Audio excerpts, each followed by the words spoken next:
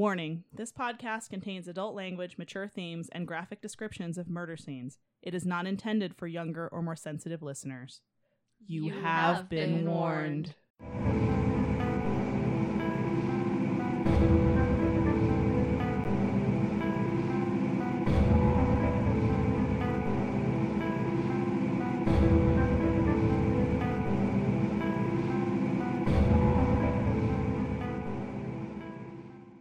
Welcome back to this spooky show, your last exit on the highway to hell. We are your eternal hosts and attendants of the gas station of the damned, the Ghoul Babes.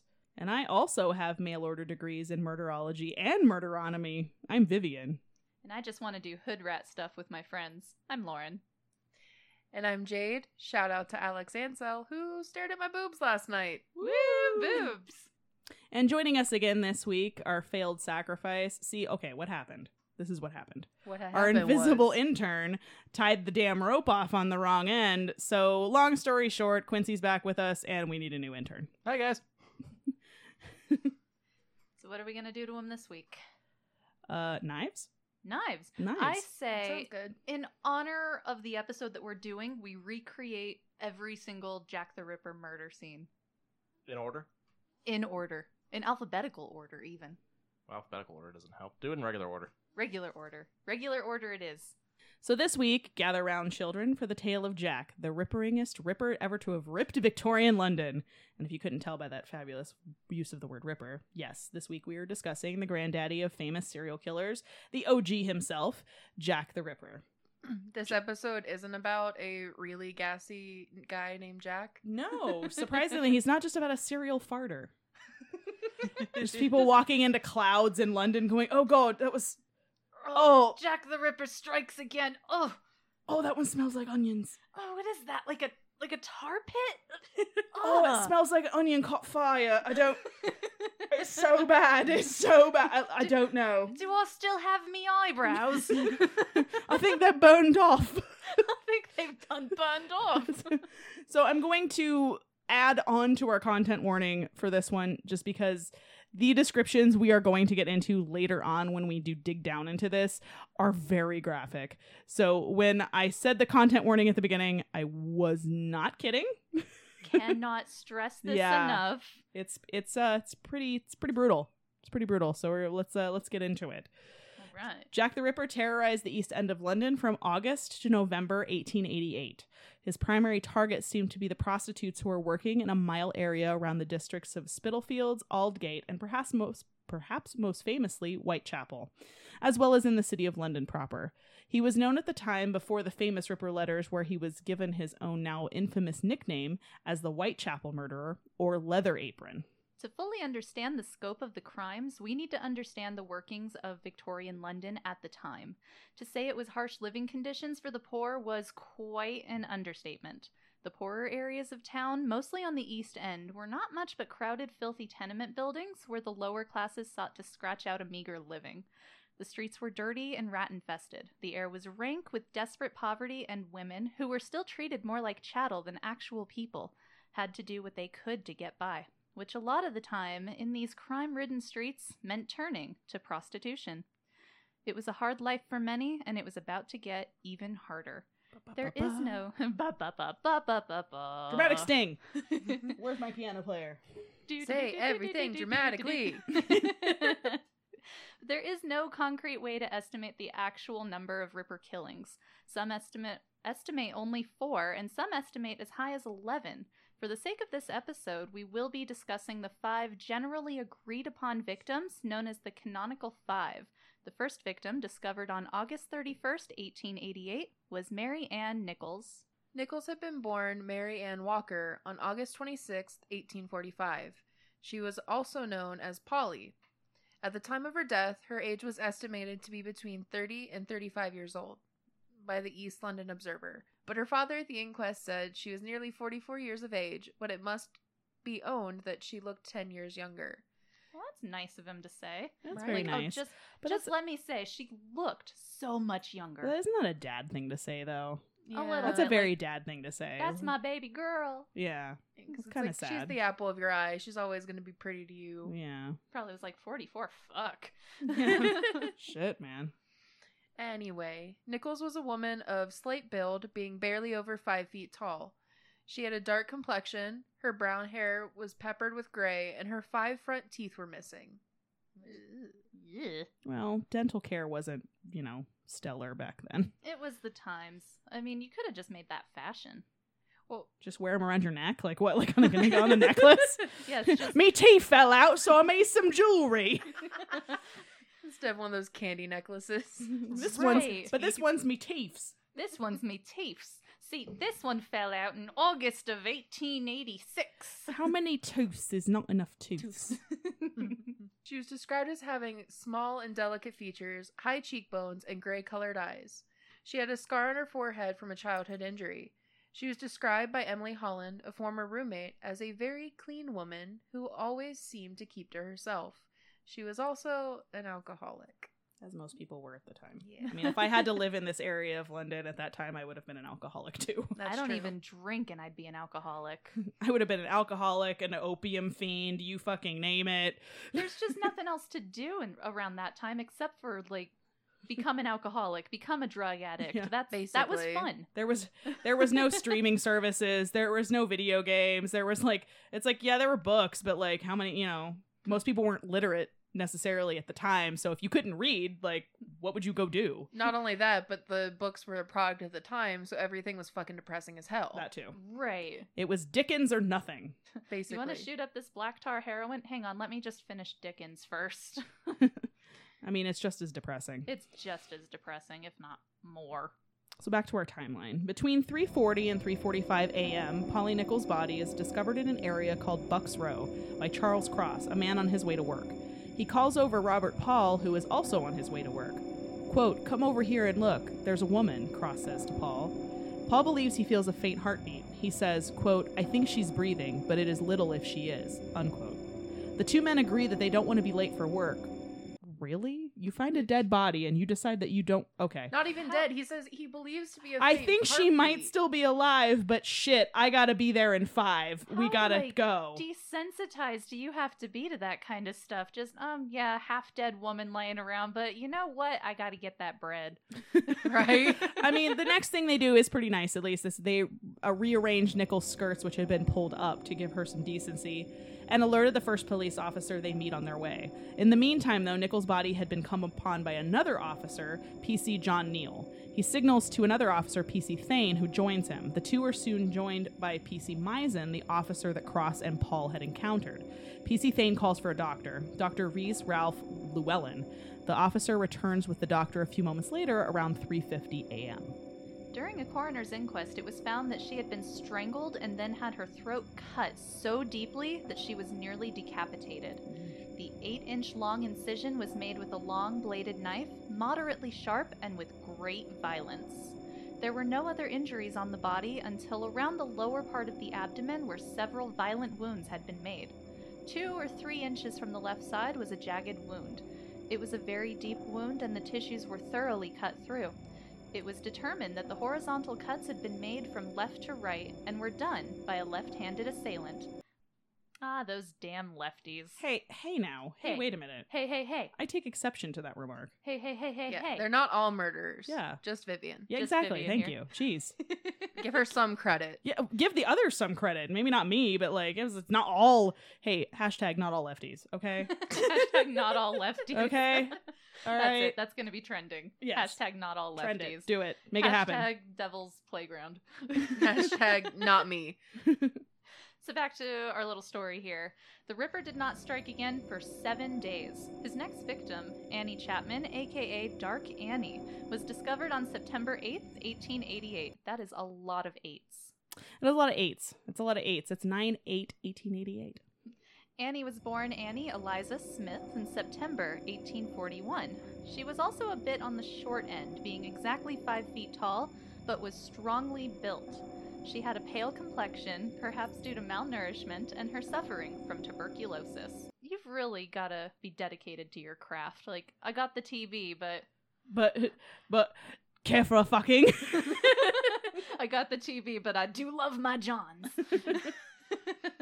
But if Talk she about was taking one for the team. Right. God, how sexy would that be, though? Like, blood. The description for the way this lady's built just makes me think she's a female Wolverine. 5 feet tall and strongly built. Yeah, kind of. There we go. A little bit. Too bad she didn't have the claws. Maybe she would have actually survived this one. Oh, that would have been great. Snick, snick. Coming at you, bub. Ching, ching. I'm coming for you, bub. So it was said that she also perhaps had syphilis and was likely dying. This poor woman. Jeez, sis. She I'm had still going to all of work.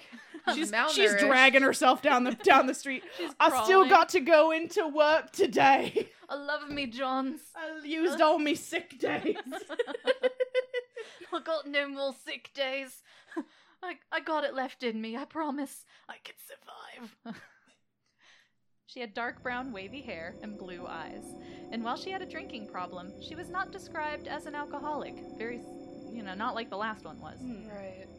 She had been married earlier in her life to a coachman named John Chapman. They had separated by 1884 or 1885 by mutual consent. A police report claimed that it was due to her drunken and immoral ways, but the real reason is unclear.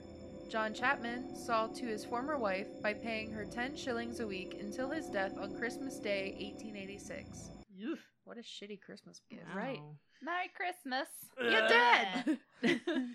It was said after that, she cried and seemed to given away altogether. She didn't take to prostitution until after John's death.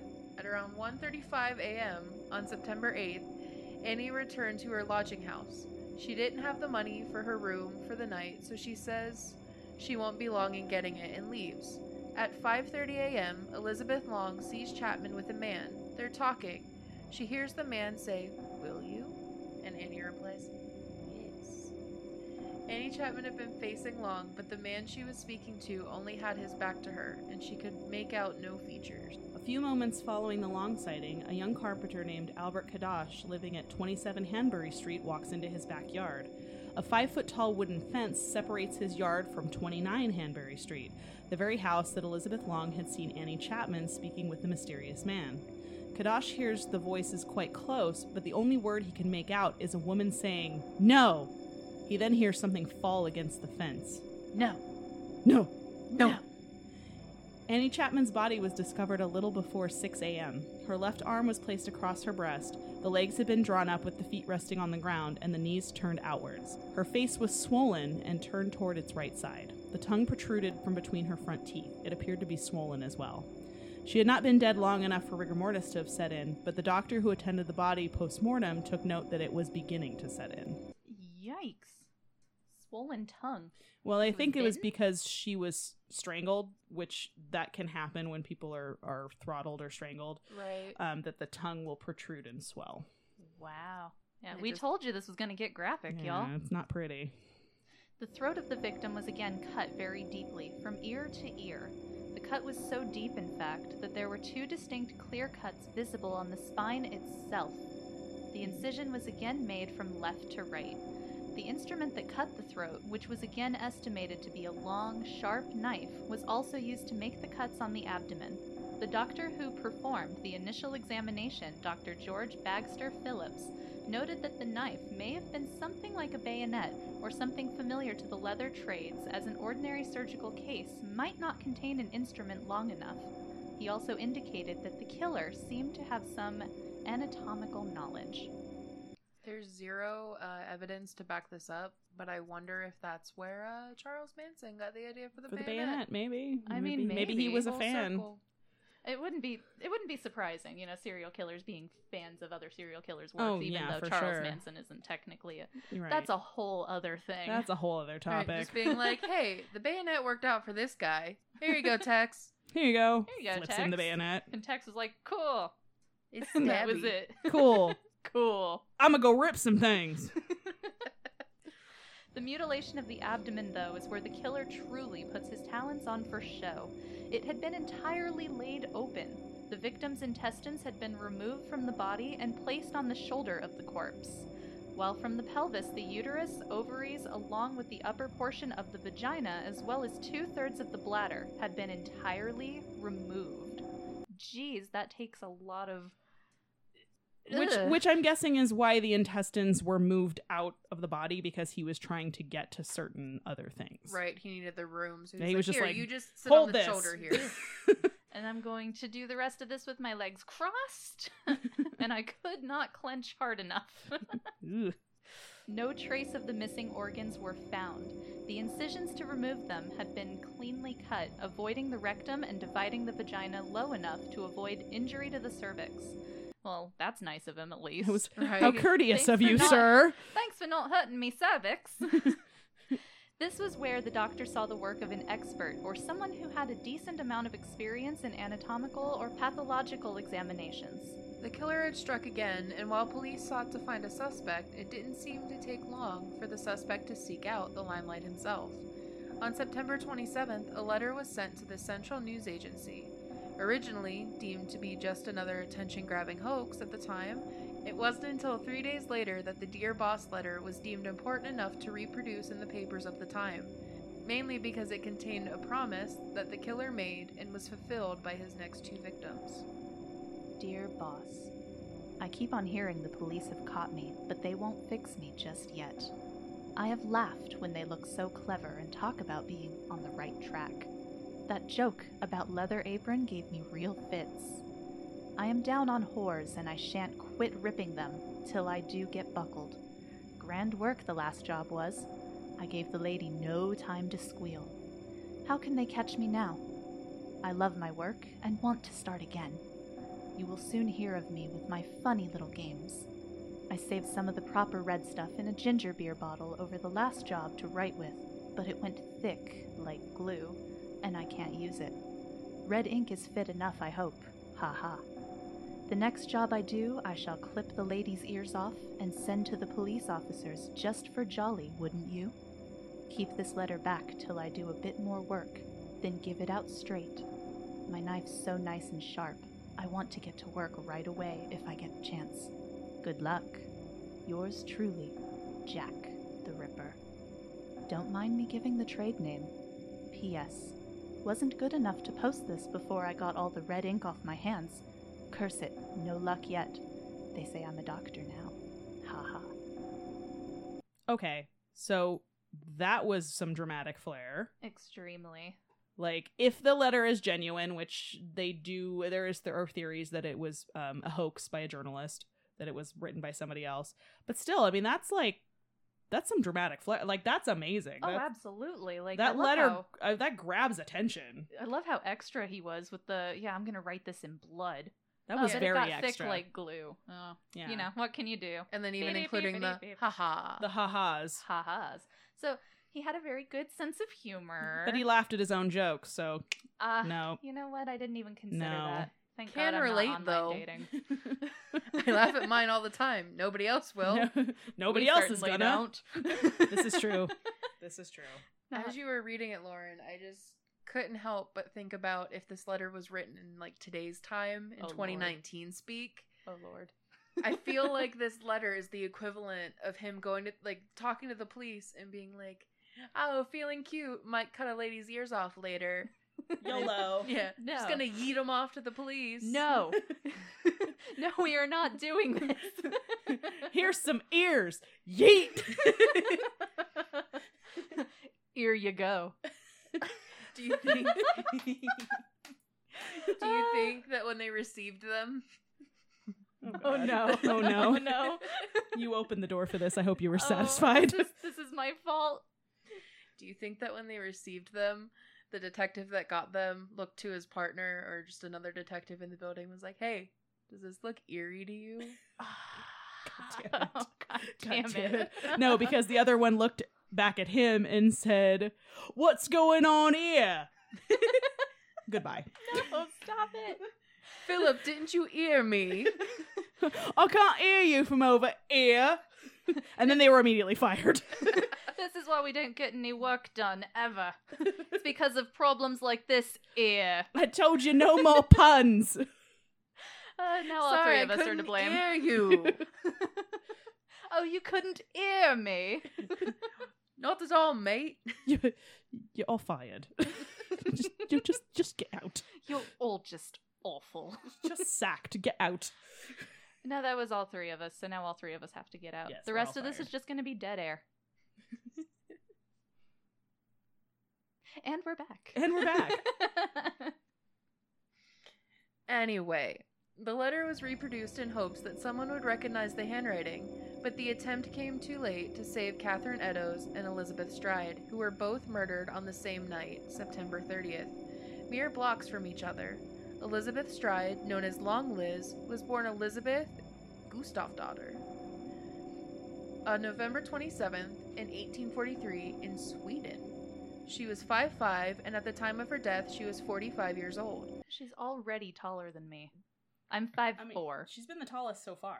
She really has. Everybody being super short back then, that just makes me feel, I would be right at home there. Just fit right in. Just get me a pair of mutton chops and a top hat and watch me go. I also wonder, she was born in Sweden, what brought her to London? Yeah. I would think that Sweden would be far better than dreary London. Maybe. I don't know. Maybe it was maybe she had family there or something. Maybe. They didn't really go into a lot of that as to why. They said that she could read English, but it was still broken a little bit when she spoke it. But they don't really say why. It could be because she married somebody. I think it maybe vaguely went into a little bit of that. But I think this is the one that I think looks like Toni Collette. Yeah, a little bit. Yeah, she's the one that does look like her. She, like the others, had a pale complexion, light gray colored eyes, and curly brown hair. So clearly, we're seeing a pattern, we're seeing a type. He has a type. He definitely has a type, that's for sure. Mm-hmm. All of the teeth in the lower left side of her jaw were missing. Also part of the type. Right. Also just, for the time. Yeah, that was just the time. Lodgers in the home where she stayed described her as a quiet woman who would do a good turn for anyone. Now, okay, wait a minute. Is that being shady? Is that saying that, she would just fuck anybody that showed up? She'd lay down on her back for anyone. Or are they saying, she would do good, nice things for people? I'm kind of there was a lot of different lingo at the time, so I'm not really 100% sure if that was just somebody being she'll fuck any Tom, Dick, or Harry that shows up. Or hey, she was a really nice lady, and, she would give you the shirt off her back. Kind of like Southern bless your heart. Oh, bless your heart. No, I was thinking like a backhanded sort of shady comment. She definitely won't discriminate against her clientele. She'll fuck anybody. So that was nice of her. How nice. It didn't really make sense with the quiet part. Oh, she's quiet. Yeah. It wouldn't be oh, she's quiet, but she also fucks. But she fucks. But she puts out. So, getting back to our timeline. At 11 p.m. on September 30th, two laborers were going into the Bricklayers Arms pub on Settle Street. As they entered, they saw Stride leaving with a short man who had a dark mustache and sandy eyelashes, so they were close enough to notice his eyelashes. Right. Sandy eyelashes. That's really close, to someone's face. Color or sand? Yeah. They had sand in them, you mean? Yeah, every time he blinks, just whoosh. What did you think he was, Ishtar? Did he just come from the desert? Just it's a bit sandy outside today. Sorry about that. The wind kicked up. Blink, blink. He was wearing a billycock hat, a morning suit, and a coat. So, a dark suit, I suppose. Okay. He seemed very fitting. Yeah, he seemed respectably dressed. He was hugging and kissing Stride in the doorway of the pub for some time. The two laborers tried to get the man to come inside for a drink, but he refused. They then called to Stride, "That's Leather Apron getting around you." Maybe they were right. The man and Stride moved down towards Commercial Road. At 12:35 a.m., James Brown says he sees Stride with a man as he was on his way home. She was leaning against the wall and talking to a stoutish man around 5'7" in a long black coat that reached his heels. He has his arm up against the wall, and Stride is saying, "No, not tonight, some other night." At 1 a.m., Louis Diemschultz, a jewelry salesman, entered Dutfield's yard with his cart. Let me try that one more time. At 1 a.m., Louis Diemschultz, a jewelry salesman, entered Dutfield's yard with his cart and pony, but the pony stopped at the entrance and refused to proceed. Because animals usually have they can sense about when that kind of stuff. something hinky's going on, yeah. Mm-hmm. Diemschultz assumed that something was blocking the path but could not see as the yard was completely pitch black. He used his whip to probe forward into the darkness and made contact with a body, which he initially believed to be blacked out drunk or asleep. So you should probably listen to these animals rather than hey, there's a dead person here. I Please don't make can't me really- go around it. I really don't want to touch it. Ew, That's a ew, look goat. at it. Ew. That was a goat. That Oh was God, not a it's pony. looking at me. Ew. He entered the building nearby, the International Working Men's Educational Club, to get some assistance in rousing the unresponsive woman. He returned with 2 other men, Isaac Kozabrowski and Morris Eagle. It was only then they discovered Elizabeth Stride was dead, her throat cut. It is widely believed that Diemschultz's unexpected arrival frightened off the Ripper, who was forced to flee before performing his signature mutilations. Diemschultz himself stated that he believed that the Ripper was still in the yard when he arrived due to the body still being warm and the odd spooked behavior of his pony. Dr. George Bagster Phillips, who handled the Chapman and Kelly murders previously, also performed the post-mortem examination of Elizabeth Stride. The body was lying on the near side of the yard with the face turned towards the wall and the feet towards the street. The left arm was extended and there was a packet of cachous in the left hand. These were pills used by smokers at the time to sweeten their breath. I've never heard of that. Nowadays we just call them Tic Tacs. Or like a Nicorette or whatever, like some sort of, like, yeah, I guess like a mint, like Altoids. Stride gum. Get out. I'll get out. Get out. Get out. I'm She's glad you fired again. clarified that, though, because I was thinking it was some Like, English spelling of cashews. no, it was not a British extra U spelling of cashews. Well, like old Victorian Yeah. illiterate spelling of cashews. Hey, they weren't all illiterate. Okay, Just- Dickens and the other illiterate people. Just the poor folk. Not all left-handed. Mm-hmm. Not all the poor. Not all the people, just the poor folks. Just the poor So ones. like were- the 99.9% yeah, of the population. like most of the most of basically everyone in this area. But not all of them. True.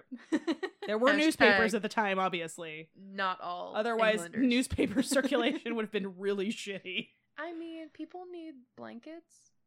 They're poor. Oh, That's depressing. that is You just depressing. bummed me out. Now I'm upset.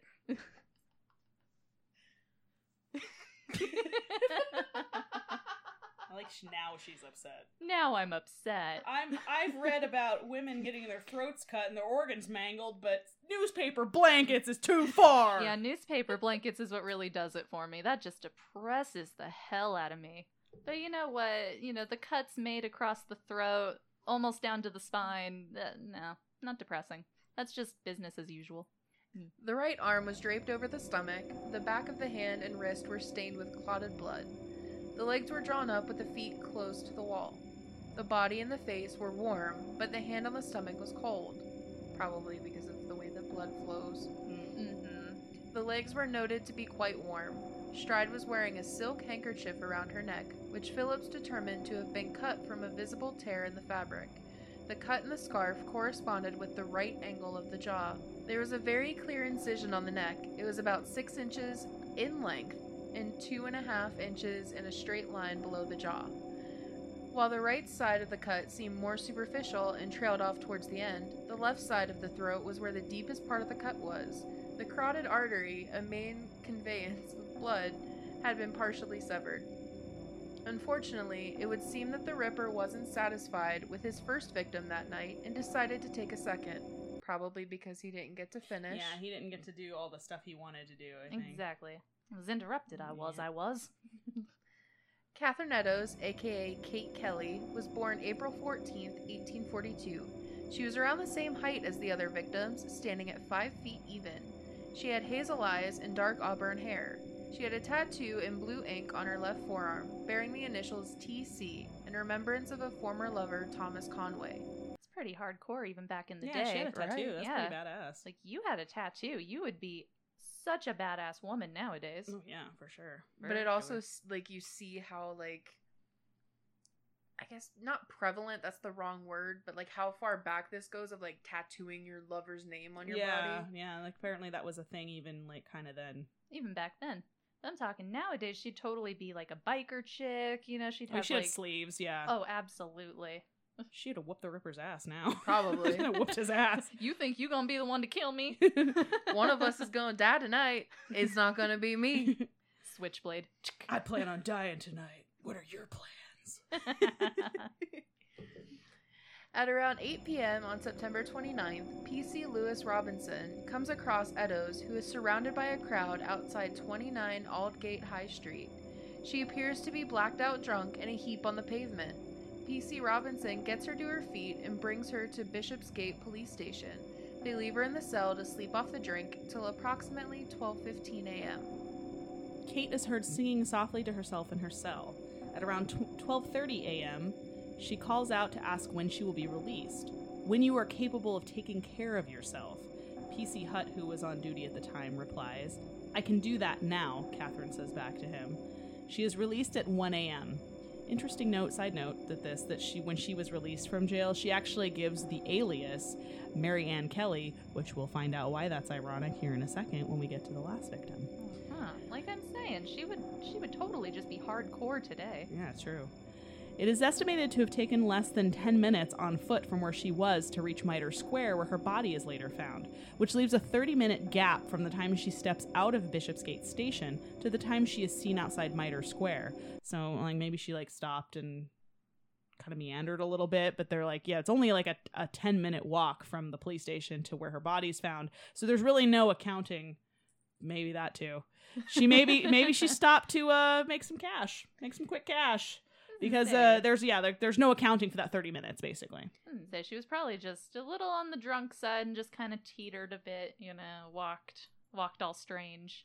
Probably just took her a while. Give some handy J's in the meantime. Handy J's.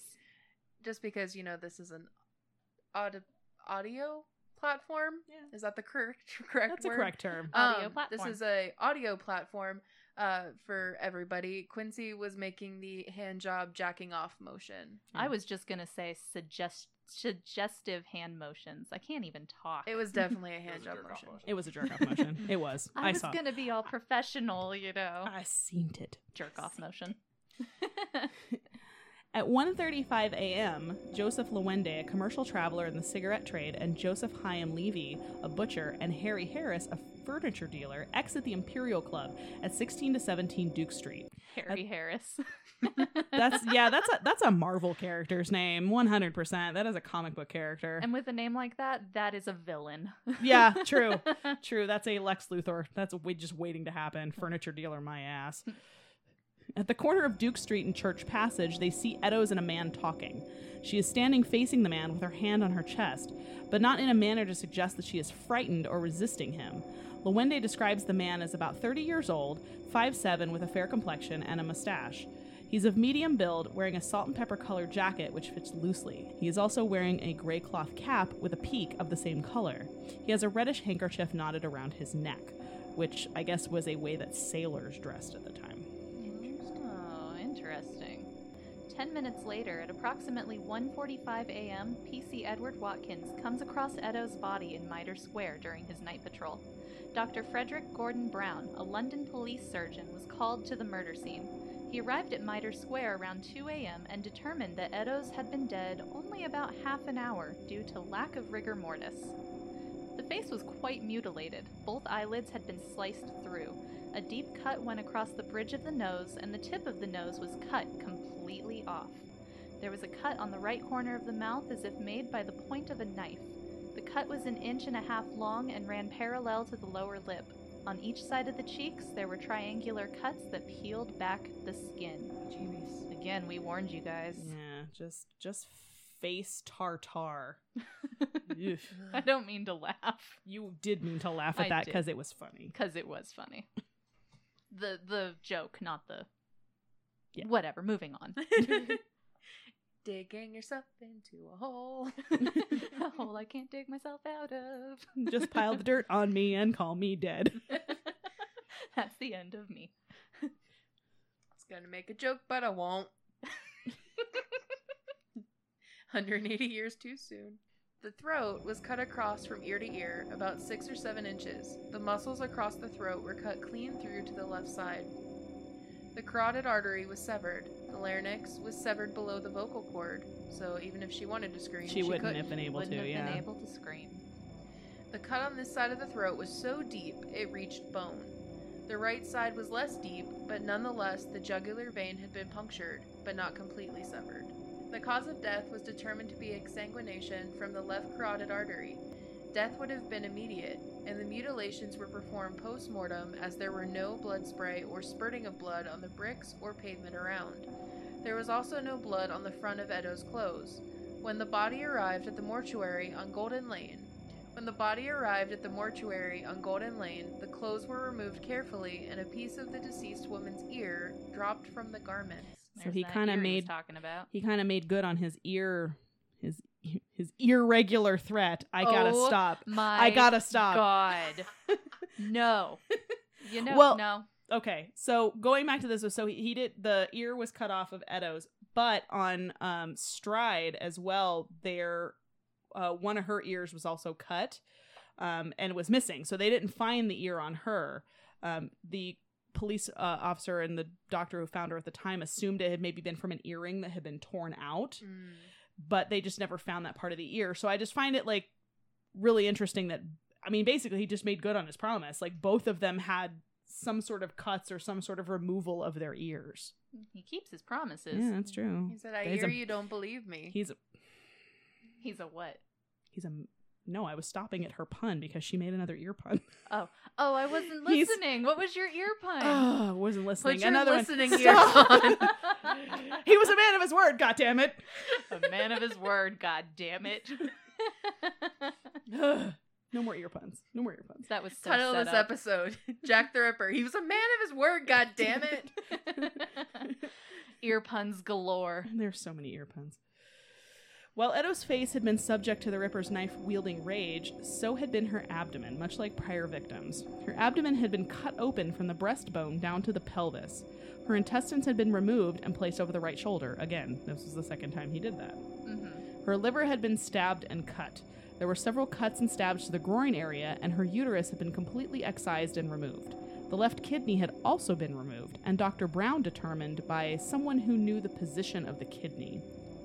On October 1st, 1888, another letter arrived at the Central News Agency. I was not courting, dear old boss, when I gave you the tip. You'll hear about Saucy Jackie's work tomorrow. Double event this time. Number 1 squealed a bit, couldn't finish straight off. Not the time to get used for police. Thanks for keeping last letter back till I got to work again. Jack the Ripper. This one, known as the Saucy Jackie postcard, makes direct reference to the Dear Boss letter as well as to the murders of the previous night on September 30th. Side note, I will 100% be making barbecue sauce and naming it Saucy Jackie. Please do. Please. That just sells itself. Exactly. It just sells itself. It's Saucy Jackie. Those who argue for the postcard's authenticity point out the removal of Stride's ear and the fact that the postcard mentions the double murder before it was described by the press. Either way, the streets were silent for a time, but the pall of death hung as low as fog over the East End. The Ripper stories had become sensationalized in the press, and everyone seemed to be wondering when the next victim would turn up, or if the authorities could catch up to him before then. On October 16th, George Lusk, the president of the Whitechapel Vigilance Committee, sort of an informal neighborhood watch, received a 3-inch square cardboard box in the mail. Inside was half a human kidney, preserved in wine, along with the following letter. From hell, Mr. Lusk, sir. I send you half the kidney I took from one woman and preserved the other for you. The other piece I fried and ate when it was very nice. I may send you the bloody knife that took it out if you only wait a while longer. Signed, catch me when you can, Mr. Lusk. Medical reports found the preserved half of kidney to be very similar to the one removed from Catherine Eddowes, but findings either way turned out to be inconclusive. The handwriting, as well as the level of literacy in the letter, is markedly different from the first two, leading some to believe that the famed From Hell letter was indeed a hoax. Police were receiving large numbers of hoax letters at the time, at one point having to deal with an estimated 1,000 letters related to the case. But perhaps the spelling and grammatical errors were part of a larger misdirection by an educated but deranged individual. So suck my dick, coppers. Yeah. But it also could be said, Saucy Jackie, it was preserved in wine. He could have been very drunk when he was writing them. Could be. I'm drunk. I just have this kidney. It's fine. I don't It's know where I very got nice. it. I don't remember. I think I ate it. I don't know. It was a good sandwich. Anyway, I am drunk. And I wrote you this note, and you should catch me because I'm gonna do it again. Why haven't you responded? I showed you my kidney. Please respond. Do you like me? Check yes or no. Do you want to catch me? Check yes or no. Or maybe. Oh, God. All of this is like inscribed in the kidney. It's like written on the kidney. Yeah. That's the most romantic thing I've ever heard in my life. like, I don't think I want to. You know what? No, let's just let him have this one. It's just, we're it's out. okay. I've had it. We're out. Also, when they're talking about a deranged individual, like we talked about earlier in the podcast, venereal diseases were extremely popular. So it could be. I wouldn't say popular. I wouldn't say everybody wanted one. But Mom, Becky has syphilis. Why can't I? It's very Okay. in right now. It's very in. much the scene. I'm sorry. Was that a pun? No, but I wish it was. It's very in right now. Oh, God. I never thought I'd be missing ear puns. No, I don't have start some that more. again. Do Please not. stop. Do not. That was not an invitation. Do not. My point was, while VD may not have won Homecoming Queen, True. it was very popular. It was prevalent. Okay? Prevalent is the yes. Popular, prevalent, tomato, Let's call the whole thing a rash. Let's Yes. call the whole thing, yes, a rash. and possibly call a doctor in the morning. Take two. I've Call got- me in I've the got morning. blood on me penis pillow. Just clap it, it'll make it better. It burns when I pee. I'm gonna go mad in a wheelchair staring at the sea. Anyway, my point was, there was a point to this. Yes. Yes. My point was that because these venereal diseases were extremely prevalent at the time, it could be because, he was killing prostitutes that he had one. Perhaps he got from a prostitute. That could be. I mean, that's just gonna add fuel to the fire because clearly the guy already hates prostitutes and women in general to begin Okay. with. Was that a pun? What? Fuel to the fire. Burning. Because I it mean, burns when he pees. Maybe. I don't know. I'm thinking more of like syphilis is eating his brain and that's what's happening. Not like it hurts when I pee. It hurts when I pee, so I'm gonna go slash up some bitches. Like, no, I don't think that's no. Fuck you, bitches. I mean, that's like a really extreme reaction to like, ow, it hurts in my pee hole. I'm gonna go stab some people. I'm gonna go kill a bunch of hookers. Yeah, I don't think that was a rational reaction, but I get what you're saying, definitely. Like, vendetta. yeah. Vendetta, or just because he caught something Yeah. from a prostitute. He was a little extra mad about it. Not even that. It's just slowly progressing. Well, or that too. even rapidly at this point. Yeah, because God that- knows how long he may have had it. Because syphilis is about the tertiary phase. The tertiary phase of syphilis is about 10 years. Right. Yeah. So he could have had it, now be feeling the effects of it, going mad, and that's why there's this disconnect and this, The letters, combobulation. Because I mean, the a way letter. it's written is like barely literate. Like Yeah. there's misspellings and like the handwriting is very like frenetic and frantic. It doesn't even look anything like the first two. No. Right. Also add in the alcohol factor as well. Like I said earlier, there's nothing else to do except for become an alcoholic. And apparently stab hookers And apparently stab hookers. And That take was out just their sport. kidneys and eat them. and eat them. Who was the horror guy that ate kidney beans or lava beans with kidneys? Lava beans? Lava What beans. the fuck are lava beans? I don't fucking know. Fava beans, Thank not you. lava beans. And for context, that's our little baby. She doesn't watch horror movies. I knew the reference at least. Yeah, I'm proud of you. 99.8% of it. I'm proud of you. And you're talking Hannibal Lecter. I kind of want lava beans now. I was thinking lima beans and fava beans, At and the it came same out time. lava beans.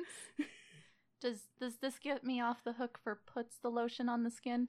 You know who you are. It's a reference for somebody that I know listens. Anyway, back to the letters. Mm-hmm. Thousands of them were sent to Scotland Yard along with leads, but no headway seemed to be made on the case. From varying and vague descriptions of possible assailants to the new press coverage of the crimes at the time, the Yard always seemed to be one fatal step behind the Ripper. And while, during October, the streets had been intensely quiet, peace would soon come to its most violent and goriest end when the Ripper took his final official victim. Mary Jane Kelly was approximately 25 at the time of her death, so she was the youngest out of all of the other ones. She was also one of the taller ones. She was the tallest of them, standing at 5'7" and stout. She had blonde hair, blue eyes, and a fair complexion. She was said to have been quite beautiful. Wow. Kelly was living with Joseph Barnett at the time of her death. Though they were simply roommates, Barnett would often refer to Kelly as quote-unquote his wife. I mean, with her being super, super beautiful, I get that she would have... She'd have a lot of male admirers, Mm-hmm. Yes. She had been previously married, but when her husband was killed in an explosion, my goodness. What the fuck? My goodness. I mean, it was the 1800s. I mean, Probably true. a minor. I think it was, actually. It Not was, minor in Explosions terms were of like a like- kid. Minor is in a mine. Thank you for making that clarification that I don't really think needed to be made. See, I thought you were saying minor as in it was only a minor explosion. Oh, but just a minor just a small explosion. one. Just a wee one. Just a wee explosion. He's just a wee go boom. We go boom. And then he wasn't alive no more. Just suddenly we go boom. And he stopped moving. So after that, she moved to Cardiff in Wales, where she supposedly became a prostitute before moving to London in 1884. She met Joseph Barnett, who was a market porter. People who knew them say Barnett was kind to her and gave her money on occasion, which seemed to keep her off the streets. However, in August or early September of 1888, Barnett lost his job, and Mary Jane returned to the streets in order to make money. Barnett decides to leave her at this time due to the traffic of prostitution in and out of the house, which he apparently did not agree with, had a problem with. I mean, I definitely see that being an issue. Yeah, I guess they had a fight, and it was a pretty nasty fight, and he was like, fuck it, I'm out. But also, are you paying the bills? I mean, yeah, she was the only breadwinner of the house at the you time. got fired. Are you looking for a job? Yeah, I I'd guess. still feel pretty uncomfortable with, I guess, unsavory types coming in and out of my house every day. Yeah, I think that was kind of his problem. But it's with also like you're presenting problems instead of solutions. You're whispering. I know. Almost every day after the split, Barnett would still visit Mary Jane. On November 9th, he stops by between 7:30 and 7:45 p.m. He said she was in the company of another woman who lived at Miller's Court. He said she lamented the life that she was living and wished to go back home to Ireland where her people lived. At 8 p.m., Barnett departed and returned to the boarding house where he played whist until 12:30 a.m. and then retired to bed. At 2 a.m., George Hutchinson, a resident of the Victoria Working Men's Home, returned to the area. He's walking on Commercial Street and passes a man at the corner of Thrall Street, but pays no attention to him. Which sounds like a running theme in all of these eyewitness things. He was kind of an unremarkable enough where nobody was going to notice this guy. He wasn't like, he didn't have like, obviously like a ridiculous like extra tall top hat on with an arrow that said, please look at me, about to kill someone. He didn't look like the Monopoly man about ready not. to commit a crime. He did not, apparently. Although, A stretched out Halloween Monopoly costume man. idea, Monopoly man about to commit a crime. There we go. The Monopoly Ripper. At Flower and Dean Street, he meets Kelly, who asks him for money. He declines, and she says she has to go and find some money, and walks in the direction of Thrall Street. She meets the man Hutchinson had passed earlier. The man puts his hand on Kelly's shoulder and says something, which they both share a laugh over. I told you, he was funny. He told her a joke. Told her a joke. Hutchinson hears Kelly say, "All right," and the man say, "You will be all right for what I have told you." Interesting. What the fuck does that even mean? I don't know, but also, what did he say to make her laugh? I think it's a dick-sized joke. Well, maybe. Oh, you will be all right. Ugh. I got a huge... Nope. He's Tuna Can Jerry. Jerry the... Tuna Can Jerry the Ripper. Didn't quite have the same ring to it. No, he had it right the first time. Jack Yeah. the Ripper. So the man then puts his right hand on Kelly's shoulder and they begin to walk towards Dorset Street. Hutchinson notices that the man has a small parcel in his left hand. The fuck? Left hand again. In his left hand. I was just like, when did I say Fucking wrong? lefties. Hey. Hey. Hey, yo. You only get a couple more of those.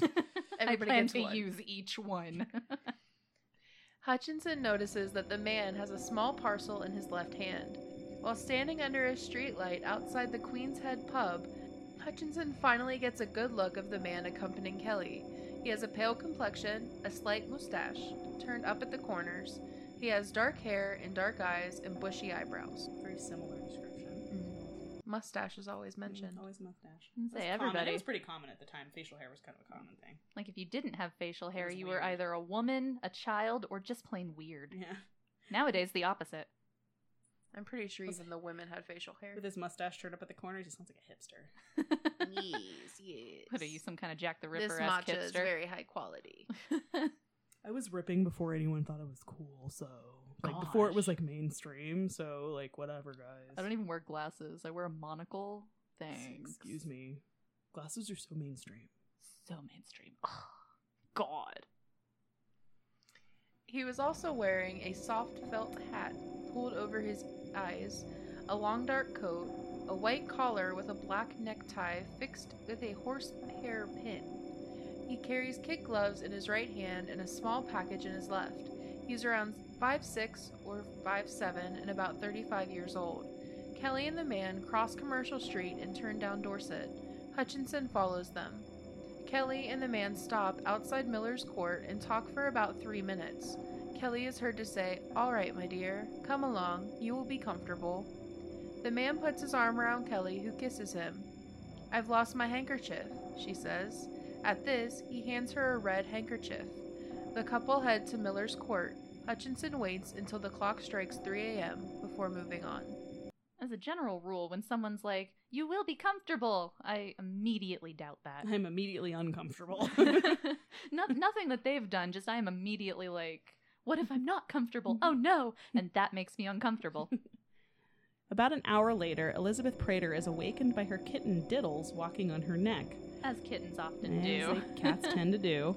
She hears a faint cry of, "Oh, murder!" But as this cry is very common in the area, she pays no attention to it. What the fuck? Apparently, it is a rough neighborhood, and people are just screaming murder all the time. There's a half-dead chick over there, but I gotta get to work. She pulled up her sleep, the sleep eye mask, and was like, "What the fuck again? Again, Jesus, damn. I need to fucking sleep Oh, here." murder. She just knocks on the blinds. Shut up! I don't care. Murder means quiet. Can you die quietly, please? I'm trying to get some shut-eye. I have work at 3 a.m.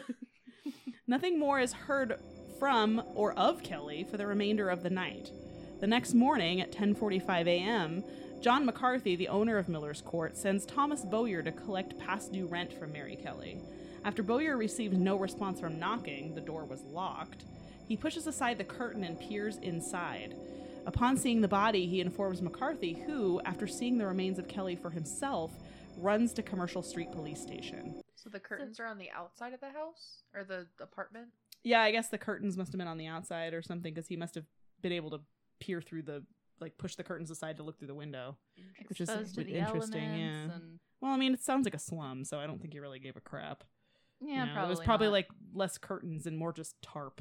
Yeah, and it was I don't less think it window was, and more of a hole in the wall. Well, I don't think it was like a nice little window box with flowers and stuff. It was just that you no. could set a pie on. Yeah. Yeah, exactly. No. Throw open the window every now and then to start singing, and birds show up and they're chirping, and everything's this ain't really no, happy and This sunny. ain't no Disney movie. There were cries of "Oh, murder" a lot. Do you think there was nice windows? Can we have that in an upcoming Disney movie? Yes. Oh, murder! So Inspector Walter Beck returns to Miller's Court with McCarthy. When police finally make entrance into the room, they find Mary Kelly's clothes neatly folded on a chair. Mary Jane Kelly had the worst mutilation and abuse from the Ripper to date. Dr. Thomas Bond, a police surgeon, was called in on the murder. His post-mortem report was as follows. Quote, "The body was lying naked in the middle of the bed, the shoulders flat, but the axis of the body inclined to the left side of the bed. The The head was turned to the left cheek. The whole of the surface of the abdomen and thighs was removed, and the abdominal cavity emptied of its viscera. The breasts were cut off, the arms mutilated by several jagged wounds, and the face hacked beyond recognition of the features. The tissues of the neck were severed all around down to the bone. The viscera were found in various parts, the uterus and kidneys, with one breast under the head, the other breast by the right foot, the liver between the feet, the intestines by the right side, and the spleen by the left side of the body. The flaps removed from the abdomen and thighs were on the table. The bed clothing at the right corner was saturated with blood, and on the floor beneath was a pool of blood covering about 2 feet square. The wall by the right side of the bed, in a line with the neck, was marked by blood which had struck it in a separate number of splashes. The face was gashed in all directions, the nose, cheeks, eyebrows, and ears being partly removed. The lips were blanched and cut by several incisions running obliquely down to the chin. The neck was cut through the skin and other tissues right down to the vertebrae, the fifth and sixth being deeply notched. Both breasts were removed by circular incisions, the muscle down to the ribs being attached to the breast. The intercostals between the fourth, fifth, and sixth ribs were cut through and the contents of the thorax visible through the openings." Unquote. He had fun on this one. Yeah, he had a lot more time to do what he wanted to do. Well, obviously she was comfortable with whoever it was because the room wasn't in disarray other than obviously the body found on the bed. Her boots were supposedly by the fireplace. She was in a nightgown or what was remaining of one, and the clothes were neatly folded. Well, and in this one, he had access to her room. Like, he was in her room rather than having to do it in the street, so there was no one to interrupt him. There was no interruption time. He could take his time and do what he wanted. And they did mention that the doors were locked. Yeah, so there's no danger of somebody barging in. Exactly. Now, I know I'm basically like the queen of conspiracy theories with this podcast because it seems like every single case that we do, You're I like, think of what like, if? Yeah, what if? That's kind of how my mind works. I like it. It's both a pro and a con. But anyway, so you were mentioning how she was obviously very comfortable with this man. Earlier we had mentioned that, venereal diseases like syphilis can take 10 years to kind of start. What if they knew each other at some point? I mean, it's possible. But maybe she kind of forgot that she knew him, and maybe that's why she was laughing, because he's like, oh, haha, we actually know each other. And that could be perhaps why hers was the most violent, because there was a little bit of vendetta, vengeance in there. Like, you did this to me. I'm going to F maybe you he up. thought she was the one that like gave him it in the first place, or It something. was you. Or Right. it looked like maybe she just happened to look like the Right. woman who did. Oh, yeah, 'Cause- because he did kind of have a type. Yeah. Right, Seemed to and be going most, for. like, intense murders, typically, if they're, like, done to that extreme, there was passion and, like, really hate behind it for some personal reason. They've even said that with other murders, especially ones that are knife related, ones that are like more than one stabbing. When somebody is stabbed 40, 50 times, that's rage, that's hatred. Right. That's when you stab somebody 40 times, that's 39 more times that's required to kill somebody. You just need one, people. Yeah, just Please one well-placed one, do it. Please And- don't take that as instruction. Yeah, no. Please don't go around. We completely divide ourselves where you're just, nope, please don't do that. Lauren says it only takes one stab, so I'm gonna do it. No. Yeah, please don't do that. Please don't. But this was anger. This was Right. like, he just wanted to obliterate this person. Right. Yeah, that's hence a conspiracy theory. I don't know. It could be. It's possible. I mean, if she'd been around long enough, and if she'd been working around that area a long enough time, it's possible that maybe she had regulars that would come back and see her, or if she had like a regular clientele, maybe she recognized this guy. There are actually several theories about this, but we'll most likely get into that on part 2. Yeah, when we go into the suspects. Seriously, this case is so massive, it needs 2 parts at least to cover. So he wasn't done there. Ooh. Quote, the skin and tissues of the abdomen from the costal arch to the pubes were removed in 3 large flaps.